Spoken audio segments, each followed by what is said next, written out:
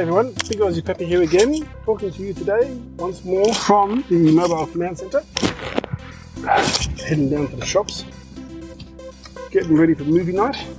Movie night in my household every Friday night. The kids get to take turns picking a movie and we have something special for dinner and some special dessert. But I actually wanted to talk to you about something completely different. First of all, episode numbers. I'm thinking I'm going to call this one episode 6 and sort of ignore 5 just to get my head around 0 and 1 not lining up. So this is episode 6 and 5 does not exist. Just to help my brain. So I actually wanted to talk about footwear today. I know that seems like a complete tangent, and it is. I can't say from movie night to the footwear, but being that I am quite large, I had a problem where I used to think that I was a size 13 in a shoe. It sounds stupid, like how do you not know what size you are? Well, for a long time growing up, I had pretty big feet. It was pretty hard to buy shoes. And then when I stopped growing, I thought that I was a size 13. One day I found a pair of size 14s and I tried them on and I'm like, oh, this is what shoes are supposed to feel like. I see. And since then I've known that I'm a US size 14. And would you believe size 13 US is what most places in Australia will stock, not a size 14. But I've also recently learnt from a shoe shop, not a shoe shop specifically, but a, what would you call it, a tradie shop? Thanks anyway. I missed my opportunity to turn then.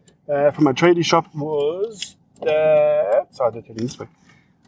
There actually is an Australian size. It's Australian and Europe or something. So a size 13 Australian is the same as a size 14 US. So, you learn something new every day. And that is what I learned the other day. And I got myself a beautiful pair as a bit of an early Christmas present of Oliver boots. Now, these are actually technically tradie boots. But I've already worn them a few times. Early Christmas present, like I said. And they are pretty awesome and pretty comfortable, to be honest. They do creak quite a lot, so I'm going to be putting that in the video. And I'm pretty sure that my wife has some beeswax for actual leather work, but not the kind of leather work we were expecting.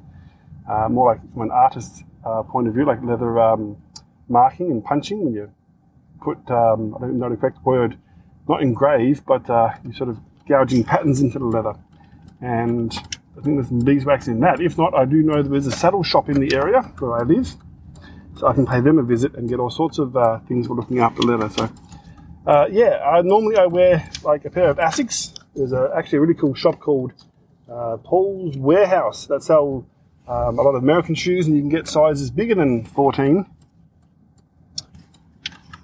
So that's an option as well for me. But I'm used to having to shop around for shoes and go, hey, do you guys stock size 14s? And most places are like, no, sorry. But these boots, they're awesome. They are a bit creaky. I did want to have something basically, not necessarily a hiking boot, sort of like an everyday boot. I would like to get some actual hiking boots at some point. They did have some at that place where I got these boots from. So I think next time I'm ready to buy some more shoes, I'll be going back there for sure.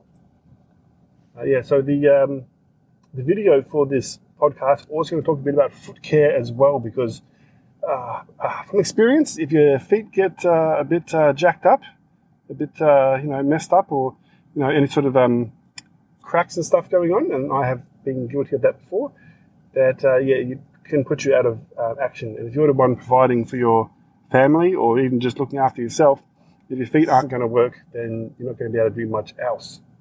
So keep an eye out for that YouTube video. I've been recording lots of little podcasts in a row. It's been great fun, good thing to do while I'm driving. And I'll see you all next time. And until then, remember, if you can't be the great man, be the big man.